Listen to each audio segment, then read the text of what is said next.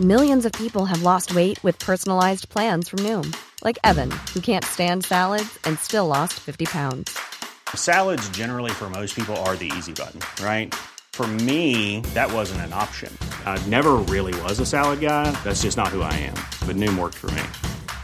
Get your personalized plan today at Noom.com. Real Noom user compensated to provide their story. In 4 weeks, the typical Noom user can expect to lose 1 to 2 pounds per week. Individual results may vary. Millions of people have lost weight with personalized plans from Noom. Like Evan, who can't stand salads and still lost 50 pounds. Salads generally for most people are the easy button, right? For me, that wasn't an option. I never really was a salad guy. That's just not who I am. But Noom worked for me. Get your personalized plan today at Noom.com. Real Noom user compensated to provide their story. In 4 weeks, the typical Noom user can expect to lose 1 to 2 pounds per week. Individual results may vary. Welcome to the History Today podcast. In this episode, The Prophets of Slavery, a report on the International Medieval Congress, and...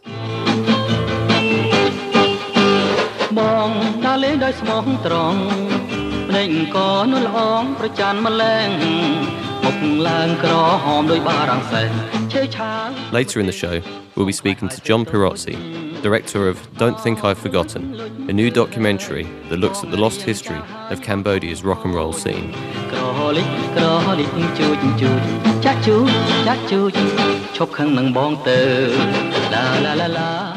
Firstly, a quick mention that the September issue of History Today is out now.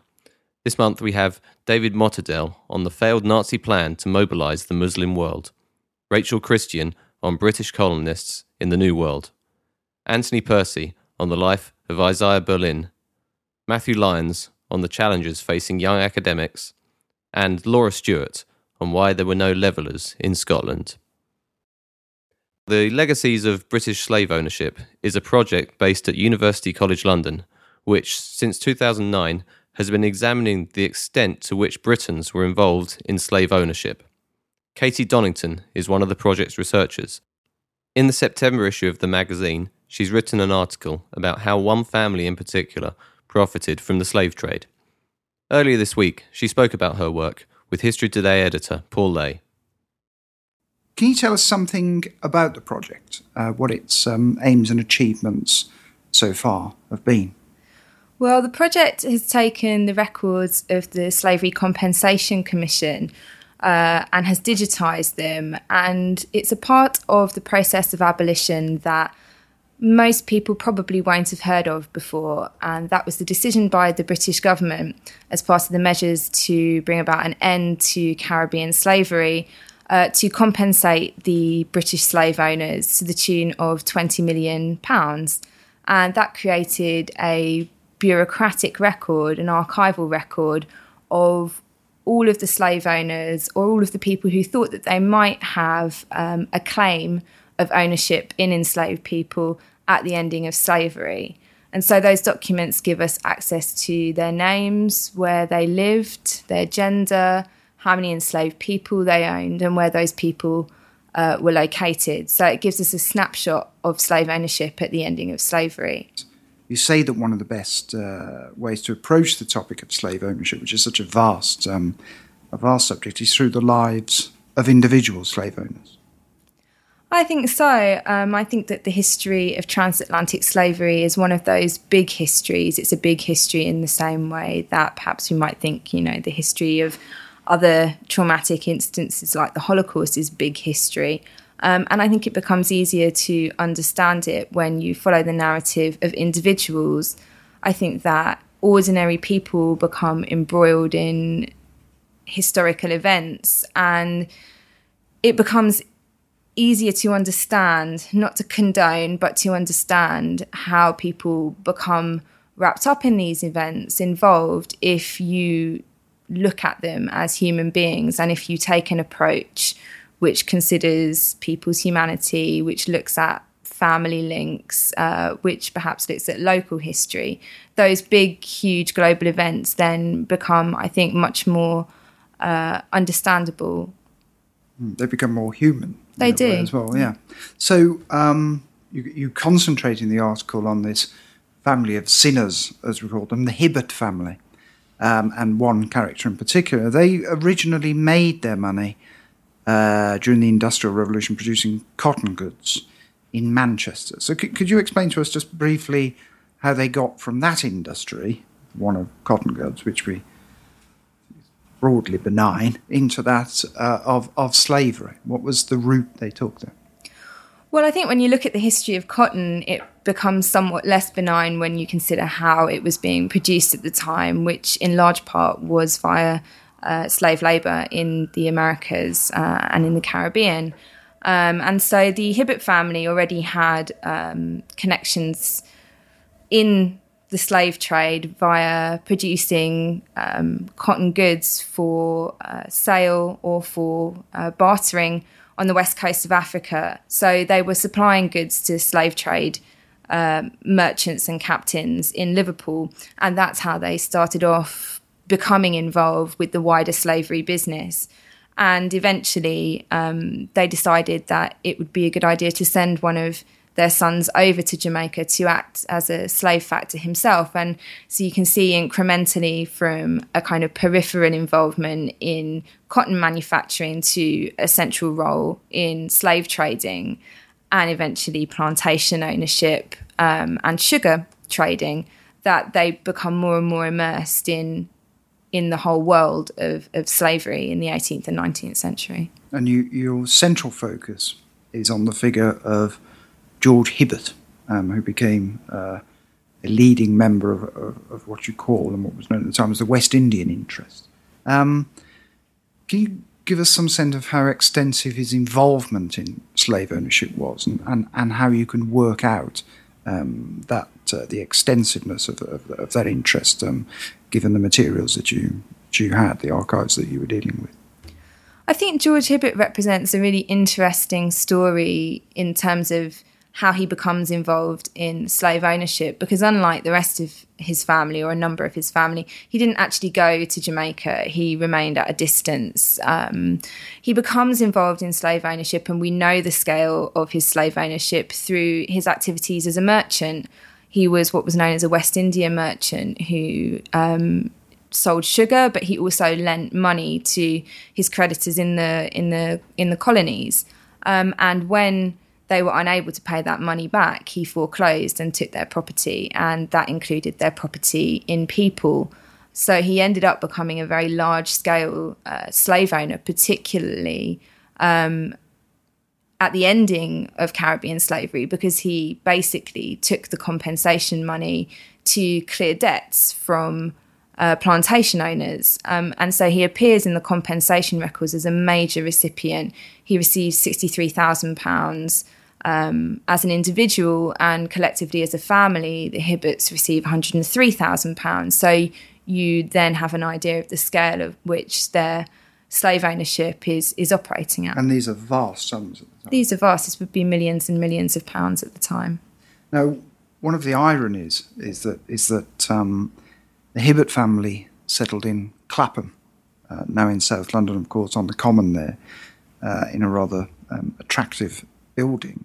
But Clapham is associated, in the public mind at least, more with abolitionists than it is with than slave owners, and most importantly, William Wilberforce is probably the most prominent member. So what drew the Hibberts there onto Clapham Common, and how did they relate to the abolitionists? Because after all, they even attended the same church. Well, I think it's the nature of the area at the time. So Clapham was at the time a kind of banking and mercantile enclave. It's where wealthy people from the city might have had their suburban villas. And so it's not entirely surprising to find people involved in slavery living in that area. And the Hibberts are not the only ones. Another slave-owning family, the Wedderburns, they also own property there. So it's very much a kind of a middle-class retreat, if you can put it that way. It's full of people who are pushing kind of gentlemanly and polite cultural activities. It's full of people who view themselves as pillars of the religious community. And of course, slave ownership was no bar to being involved in cultural activities, philanthropy, church going. So the Hibbets fit in terms of, their social status.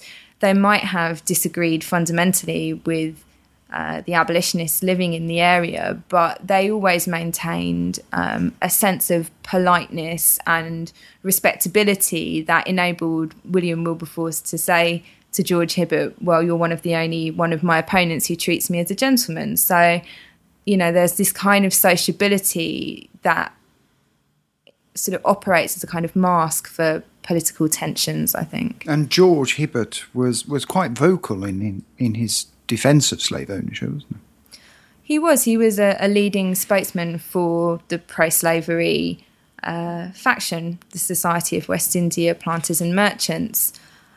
He was an early advocate for compensation. He first made those arguments in 1790, and he continued to make them right the way through until 1833, when the compensation package was agreed. So he was absolutely a very strong advocate of slavery.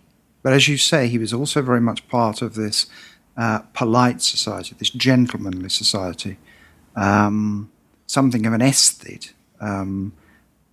He had an art collection, substantial library, garden, all paid for from the profits of slave ownership, and it really is quite spectacular, some of these collections.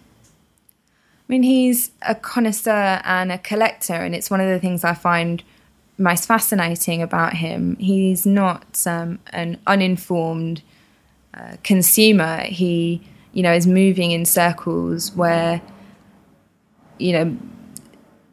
his concept of taste and his ability to be able to judge culture is bringing him into contact with kind of, people who perhaps otherwise he wouldn't have had access to. He was a member of the Roxburgh Club. He was a founder of the London Institution. His collection was such that he could afford to sell off 27,000 volumes of books and still have his books in his library 3 deep in his country house.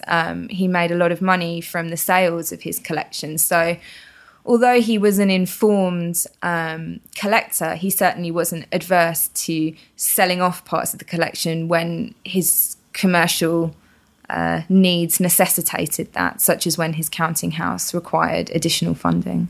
When we look at the extent of this compensation, and we look at the involvement of so many people in slave ownership, do you think it's come as a great shock to people who've come into contact with your research? I mean, it's been dealt with now on television, in publications like History Today and wider press. Do you think it's come as a surprise? I think it's come as a surprise to people. First of all, the entire process of compensation, I think, is pretty unknown. But what the compensation records then tell us about the wide geographical spread of people who owned enslaved people. Also, I think a surprising aspect has been the fact that 43% or thereabouts of claimants were women. So this gendered aspect of slave ownership has also come as a surprise.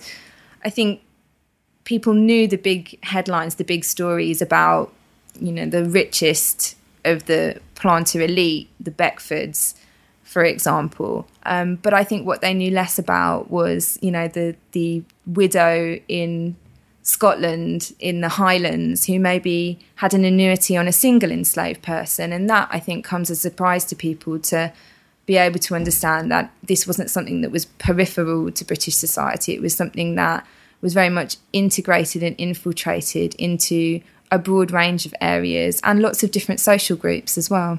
And when we look back at 2007, what became known as the Wilberfest, when we were looking at when abolition was celebrated, do you think there's an imbalance? I mean, there almost certainly is an imbalance between the way Britons in particular think about the slave trade, that we often rather celebrate the fact that it was abolished by Britain, the transatlantic slave trade, although that's a rather complicated story in itself, and the extent to which this slave-owning groups, made great deals of money there. I mean, do you think there's an imbalance there?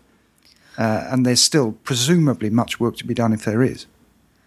I I think it's natural that people want to celebrate the best in national culture, and the abolition of both the slave trade and slavery is, I think, still a cornerstone of concepts of British national identity. It was mentioned by David Cameron recently in an article that he wrote on British values. But I do think that is an unbalanced view. And if you want to talk about the history of abolition, then you have to foreground it in the history of slavery. I think if you don't do that, then that in part diminishes the experience of enslaved people who suffered and who died. And I think that needs to be acknowledged before you can go on to think about then abolition and what it means. Well, it certainly makes for a very interesting article. So, Katie, thank you very much for contributing that. And thanks for talking to us today. Katie Donington there. And make sure to pick up our September issue for more on the subject. Now over to Kate Wells, History Today contributing editor and expert in all things medieval, with a report from the International Medieval Congress. This July saw the 21st International Medieval Congress at Leeds, an academic conference at which the world's medievalists meet to present and discuss their latest research. This year's Congress was bigger than ever before, with around 2,400 medievalists converging on Leeds for the week. The theme this year was reform and renewal, although papers and sessions were not limited to that topic. Sessions ranged from discussions of military power in medieval China and the archives of J.R.R. Tolkien to the uses of animal parts in medicine and bilingualism across the medieval world. Medieval studies also crossed paths with maths and computer sciences, as network theory was applied to medieval texts to explore the social structures of Beowulf and some saints' lives, and to reconstruct how social structures were represented in literature. A notable hot topic this year was that of public engagement, the question of how we, as medievalists, share our research with the wider world. Medieval studies has been very prominent in the public eye this year, with the 800th anniversary of Magna Carta and the recent reinterment of Richard III's body at Leicester Cathedral. Medievalists have increasing opportunities to share their work with an increasingly interested public. Roundtable discussions were held discussing the different ways we might do this through social media, where images of manuscripts in particular are hugely popular, the traditional press, documentaries, radio, and so on. And elsewhere, a session was held by the team from the Tower of London. In their papers, Megan Gooch and Lauren Johnson talked about the engagement work done at the Tower, how it complements the history that is taught in schools, and how it is grounded in serious historical research. Public engagement there is done literally. Children and adults are engaged and engaged with as they are encouraged to participate.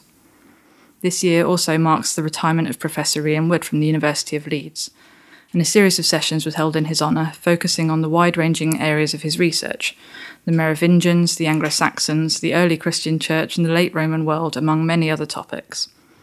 These sessions showed the breadth of Professor Wood's career, but also showed how the field of medieval studies has progressed as researchers constantly revisit and revise previous work. New methods and technologies are applied and continue to change our understanding of the period, and this is not a field that is stuck in the past. Several papers were given on the subject of personal names and how they reflect culture and identity. For example, in the Germanic cultures, if they can be so grouped, familial connections are shown through names. They could share elements, alliterate, or even rhyme within a family or wider community. In this month's issue of History Today, we have a piece by James Chetwood from the University of Sheffield, in which he discusses the Anglo-Saxon naming tradition, and that demonstrates all of those features. Names were not just used to express family relationships, but to identify people with their communities and to distinguish them from outsiders. They also followed fashions. They might adopt Norse elements as the Viking presence became more accepted, or across the period we see a shift from using names associated with strength in battle, such as wolf or bear, to using names drawn from the canon of Christianity as priorities shifted and society settled. In another session at the Congress, the Dictionary of Medieval Names from European Sources was also launched and is available online now, and there you can see a database and look at the history of lots of different names across medieval Europe. And as is now becoming traditional, the Congress ended with demonstrations of sword fighting, falconry, much appreciated sunshine, cake, and some dancing. Thanks to Kate Wiles for that report. Finally, we're off to Cambodia, and more specifically, the country's forgotten rock and roll scene. Here's Rhys Griffiths with more.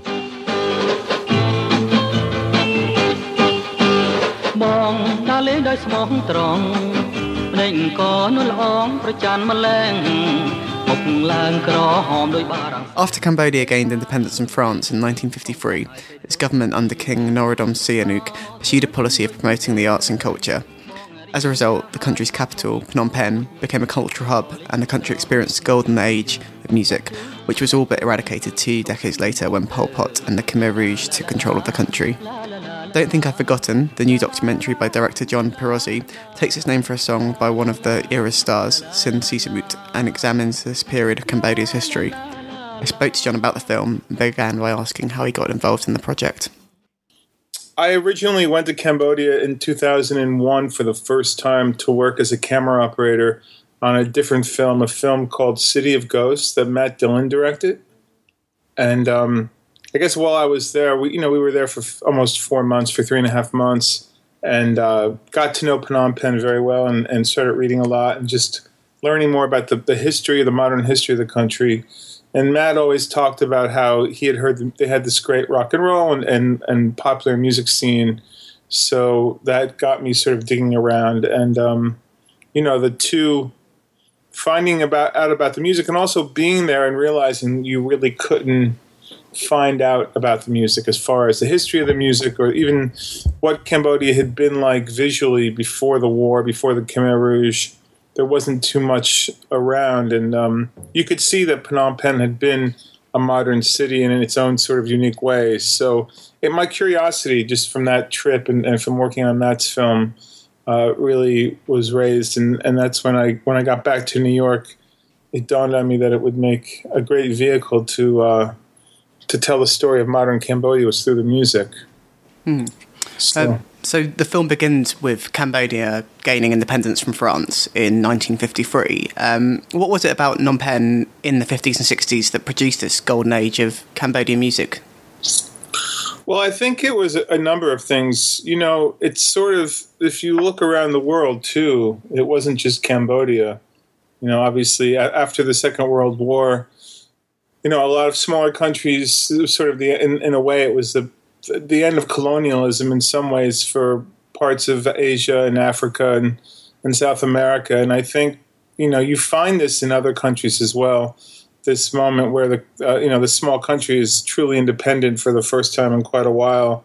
And you have this, the world was changing rapidly after the Second World War. And you had young people in these countries who really wanted to be part of what was happening and had a real urge for anything that was new or modern, and that extends to music.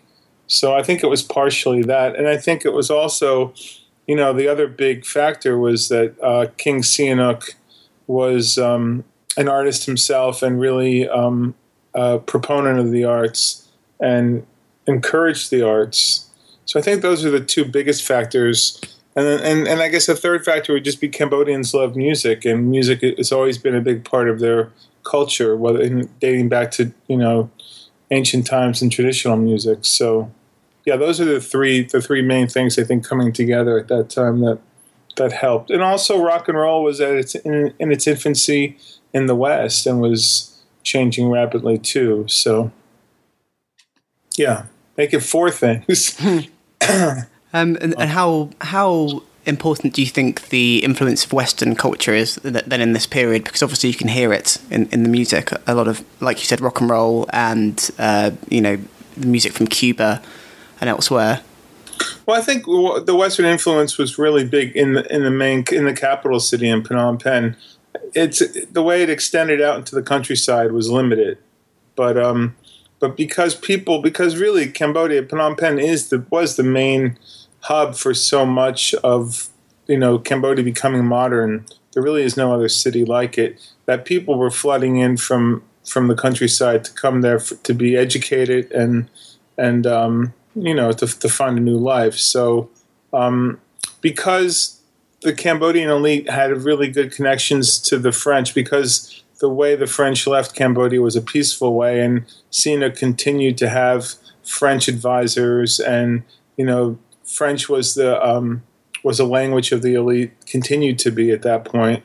It was natural that young Cambodians that were in France and Paris were bringing back Western music. So at first, their introduction to Western music was always through this French filter for the most part. So that was important for the initial stages of the way the music developed, I think. So when did you first hear Sin Sisamut and Rossere Sophia? Well, it's funny. I told you I was working on Matt Dillon's film, and there's a scene in his film where Jimmy Caan is drunk in a karaoke bar singing a Rossere Sophia song. And up until that point, I really hadn't heard much of the music. So looking through the camera at him butchering a Rossere Sophia song didn't particularly impress me. But I guess in some ways you could say that's the first time I really heard the music. But really heard the music, noticing that when you went to the markets and all the shops, it was always playing and it was always sort of in the background. The one thing about the music is that Cambodians sort of resurrected it right away. As soon as the Khmer Rouge, left power, they were digging it up and starting to play it again and listen to it again as much as they could. So, even today, everyone knows all the music and knows all the songs. They don't necessarily know any of the history of the music or what happened to people or how the music, developed. But it's there in the country everywhere you go. So, so it was sort of always on the periphery when we were there. When I got back to New York, a friend of mine from California sent me this compilation. I don't know if you're familiar with it. It's called Cambodia Rocks. Mm-hmm. And it was sort of the first one for people outside of Cambodia, I think, to really get turned on to the music. And that compilation has 20 tracks on it, but there's no album. There's no information. There's not even, the artist names aren't even on the album, much less track listings and information beyond just, it was like 1 through 20. That was it. So that really kind of spurred me because he really distilled down the more sort of psychedelic and hard rock and roll in that compilation. You could really hear that there had been this pretty amazing scene. And, as a side note, just recently I sent him back our soundtrack, which is also 20 tracks, but it has a 36-page booklet with detailed liner notes. So that was kind of a nice send-off. It's sort of things coming full circle all these years later. And how difficult was it to source the interviews that you use in the film to tell the story? Initially it was hard. I was living in Los Angeles then, and I was working on other documentaries. And Long Beach, which is about less than an hour south of Los Angeles, has a very large Cambodian population. And through some people that I knew there, we started to find people who had been musicians in this time period. But the interviews were difficult at first because they were just, it was hard to get people to open up. It was really like, oh, yeah, Sin Sisamut, he was a nice man. And that would be the end of it. Tell us about Sin Sisamut. So it became kind of frustrating. But eventually I went back to Cambodia for the first time, and I hooked up with an organization called the Documentation Center of Cambodia, and its executive director is a gentleman named Yuk Chang. And they've built this incredible network of people throughout the country that they've interviewed to detail what happened during the Khmer Rouge, in a very specific way. And so they had this great network, and Yuk was able to help me find people who had been musicians and relatives of musicians. And once we started interviewing those people, that round of interviews, that led to other people because they all obviously know each other. It's a small, tight-knit community. So once we went through with Yuk and met some people, then we started getting numbers and phone numbers on our own, and I kept going back. And it was difficult because I was trying to piece together that there was a complete music scene, not that it was just, a few odd singers here and there, but they really had a network of songwriters and singers and musicians, and sort of building that up from the ground up was difficult, but that's part of the reason why the film took a while, was just piecing together the story bit by bit. I think we did over 80 interviews to get the final film done, and the film, I believe, has 29 interviews. And I think the interviews got more detailed as they went along just because we knew more about what we were talking about and knew what questions to ask. At the beginning, I had 3 names. I had Sin Sisamut, Rossere Sophia, and Penron, and that was it. I had no other information. So... so yeah, the story keeps going. More people keep coming forward, and